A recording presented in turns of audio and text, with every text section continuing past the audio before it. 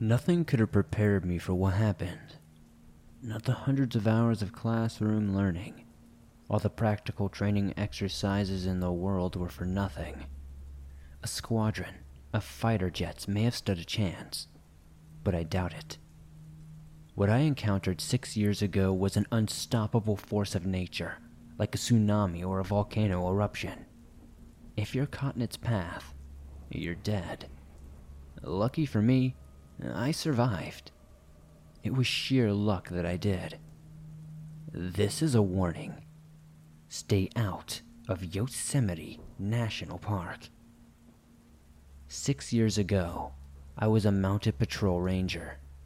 On that day, Buckley, my Mustang stallion, and I were on patrol near Tulum Meadows when I noticed a man approaching us in the distance. He waved his arms at us frantically and collapsed to the ground. He clutched his chest and struggled to catch his breath. His mouth was wide open as he gasped for air. I thought he might have been having an asthma attack and kicked Buckley into a sprint. As we came closer, I immediately noticed blood on his shirt, but he didn't appear to be wounded.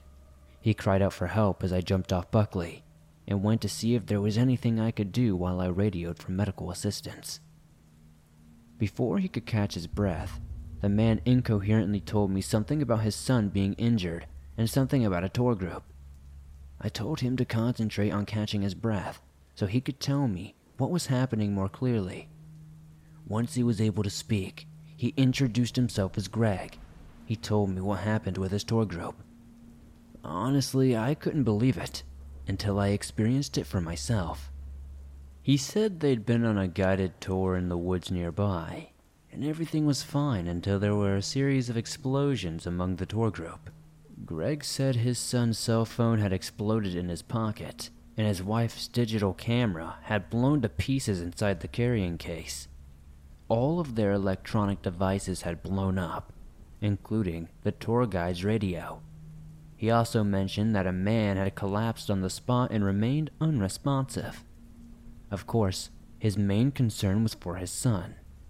He said shards from the phone were lodged in his leg and he suffered burns. They tried to tend to the wounds before he came running for help. I relayed the information back to the base, requesting medical assistance on my position once Greg led me back to the injured group. While I didn't like to ride double on Buckley, time was of the essence. Greg was far too exhausted to allow him to continue on foot. The tour group could not have been too far away if he had made it to me. Buckley could handle the weight, and we needed to get there as soon as possible. He likely would have died of a heart attack if I didn't give him a ride. Perhaps that would have been a mercy compared to how he died later on. We rode alongside the stream, heading directly to the tree line in the distance. The path was familiar, as it was a popular destination for a moderate hike. Greg showed me where to go. As we came closer to the trees, I felt a rising warmth on my side, exactly where my radio was attached to my belt. Remembering what Greg told me earlier about the electronics, I immediately reached down and removed the radio from my holster. It felt like it had been under the sun for hours. It was so damned hot. It burned the palm of my hand, and I dropped it to the side.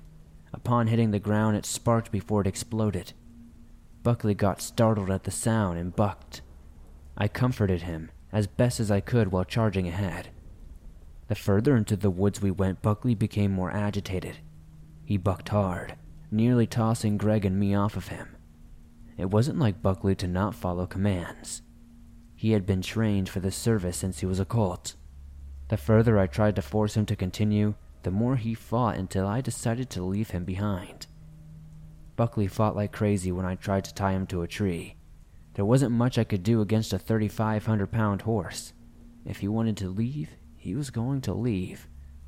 In a last-ditch effort, I tried to pull him and the rein slipped from my hand. Buckley turned back in the direction we had come from and disappeared into the woods. He'd probably ran back all the way to the stable like he was trained to do. Admittedly, this left me feeling a bit shaken. As we trekked through the woods, Greg asked if I had any idea what was happening. and I didn't really have an answer for him. Buckley getting spooked, I could understand. Something unnerved him. Something which Greg and I couldn't sense. But he could feel from the moment we entered those woods. Exploding electronics was not something we were taught about in training. As I said earlier, nothing in the world could have prepared me for what came that day. Nothing. When I made myself known, I was immediately ambushed by several tourists. They all spoke at once, requesting help for their loved ones. Being swarmed by everyone asking questions and asking for assistance did not help with the situation at all. From what I could see, most of the injured sustained burns and lacerations were probably not life-threatening. What really worried me was the unresponsive man Greg mentioned earlier. Through the crowd, I saw a woman sitting off to the side with a 1,000-yard stare in her eyes. She sat against a tree, alone next to a heavy-set man face down on the ground. I insisted on attending the man who clearly wasn't recovering or moving or showing any signs of life. From what I could tell, he wasn't even breathing. I ran over to the man and checked for a pulse while asking his companion if she felt okay. She didn't respond, and I could see why. There was no pulse. The man was dead. Falling back on my training, I immediately went and started the chest compressions. I reached underneath the man's side to flip him over, and my hands were immediately met with warmth and wetness. When I turned him over, I immediately jumped in surprise. My hands were covered in blood. There was a hole in the man's chest where his heart would have been if it hadn't exploded. I saw pieces of wire and metal surrounding the mangled meat of the wound. At the confirmation that her companion was indeed dead, the woman wailed so loudly everyone turned their attention to her. Between her sobs and scream, she only said one word, which I understood. Pacemaker. Seeing there was a casualty, I called out for someone to hand me something to cover the deceased face. No one moved or made a noise aside from the woman grieving her dead companion. It was here I noticed the absolute silence surrounding us. Usually, there are signs of life all around us making noises. Birds chirping, bugs buzzing, frogs croaking. It was at that moment I realized we were in danger, more than we knew. It was silent around us because the animals had either run away like Buckley had, or they remained silent to hide from what scared them. Whatever was happening, I needed everyone to get out of the woods quickly. I commanded the non-injured to assist the wounded and help them start walking out of the woods. One of the women in the group asked why I didn't just radio for help. I told her my radio had blown up and we needed to get out of here as fast as possible. Now, if you've ever done anything in life with a group of people, you'll understand that getting them to follow directions is damned near impossible. One person wants to fight back on anything you tell them because they don't respect authority. Another person yells at the person to comply. Those two start a fight. You have another person who starts doing their own thing. You have others following them. Groups split off into other groups and, it kind of just becomes a big mess. In this case, we didn't even get the chance to start fighting each other. As I tried to get everyone moving, a blast of lightning ripped across the blackening sky above us. It struck a tree only a few hundred yards away. Then the wind picked up, lifting leaves and dust and debris through the air. The weather report for the week was clear, sunny skies with no chance of precipitation. This development unnerved me as I looked up to the clouds overhead and saw how deeply dark and ominous and out of place and alien these clouds were in the sky. Buried somewhere within the primitive part of my brain, I recognized something was amiss in this isolated pocket of our world. It must have hit the others in the group as well, as some of them stopped and stared into the sky, petrified and frozen in place, awaiting their demise. Others rushed to grab their loved ones and drag them to safety. Still, others just abandoned the group in utter terror with nothing but instinct of self-preservation dominating the otherwise civilized and evolved parts of their being. What came next, I still see it whenever it storms. First, another eruption of lightning tore the sky asunder, nearly deafening me with its turbulent force. Then, in the electrical firebolts streaking across the sky, I saw the silhouette of a massive winged creature flying through the air.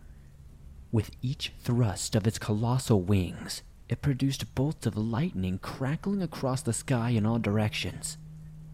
I was glued to the spot, staring up at it through the tops of the trees and branches in awe. As the creature circled the sky above, with each flash and crackle of lightning, the sky filled with smaller versions of the beast surrounding their brood mother. It was at this moment I realized that this is what had spooked Buckley and all the other animals. They knew this creature was coming and ran for their lives. Our exploding electronics were our warning. Nothing as deep-seated as animal instinct, but a warning nonetheless. After witnessing this, I am ashamed to admit that I gave in to the part of me hell-bent on self-preservation and started to run away from the woods. But unfortunately, many others had already been running away, leaving behind those who tried to help their injured friends and family. If I had tried to help anyone at this point, I would have likely joined them in death. As I ran into the woods, I saw someone running in front of me rise into the air as if the invisible hand of God plucked them from the ground. There wasn't any time to process what I had just seen. I felt a sudden lurch beneath my feet, and I too was airborne. My first crazed thought was to assume one of those creatures had swept me off the ground. However, as the world spun, I realized nothing was holding on to me. Instinctively, I reached out and tried to take hold of a tree branch, but I couldn't get a grasp as they slipped through my hands, and I went further into the air. This happened at least a dozen more times until I finally grabbed hold tightly to a branch and managed to pull myself to the trunk. I still felt the force of being pulled upward as I held on and didn't let go until the whole thing was over and the creatures were gone. But I'm jumping ahead here. From my position, I had a clear view of what was happening. Unfortunately, the others hadn't been as lucky as I was. They continued to float into the air, spinning around, screaming, and reaching out like a doomed astronaut, untethered and floating into the vastness of outer space. It wasn't only other people either. There were deer, birds, and several other animals caught in the same trap. All of them floated through the air, high above the trees, and stopped their heavenly ascent at the same point. With one final screech from their brood mother, the smaller creatures circled through the air once and swooped down to enjoy their meal. Humans, animals, insects, whatever managed to float to that invisible line in the sky was consumed. The sound of their screeches and squawks masked the screams. I turned my head away, holding it against the tree, and tightening my grip on the tree trunk for dear life. I didn't know if these creatures would notice one of their snacks had gone missing. Maybe they'd sweep down into the trees and I'd be done for. But of course they didn't. I cannot guess for how long I stayed in the tree, but once the screeches and squawks stopped, I no longer heard any screams, and gravity felt as if it had returned, and I braved a look to the sky.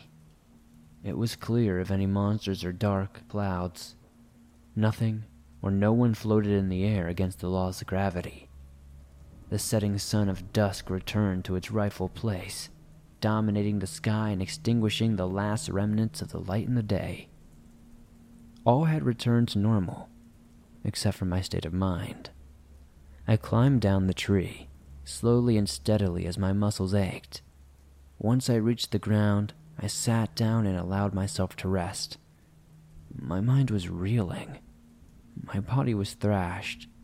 I closed my eyes for what felt like a minute, maybe just two, and awakened to a paramedic shaking me awake.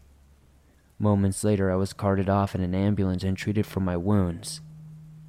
Of course, there were tons of questions as to what happened afterwards. The whole incident was chalked up to a random, freak tornado happening in the area, and the tour group was wiped out in the resulting storm. According to the authorities on the scene, there were dark clouds over the section of the woods and they saw a massive cone touch down. As far as I was concerned, I let them tell whatever story they wanted to make it all go away. It's not like anyone would believe me anyway. Not long after the incident, I decided to quit being a park ranger and moved to Philadelphia to live with some family for a while, before getting back on my feet again. I just couldn't stand the thought of being in the forest anymore, after seeing what I saw. So, when it storms, I run for cover indoors and stay away from windows.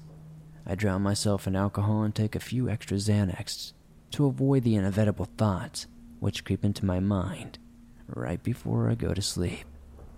But in my nightmares, I'm always back to Yosemite. Buckley and I on patrol, and we see Greg coming toward us in need of help.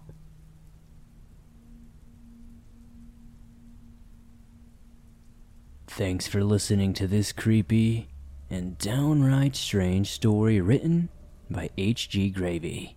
If you enjoyed this story, be sure to hit that like button as it helps me out a ton. The more likes this video gets, the more YouTube promotes it in the algorithm, and that's incredibly helpful to me.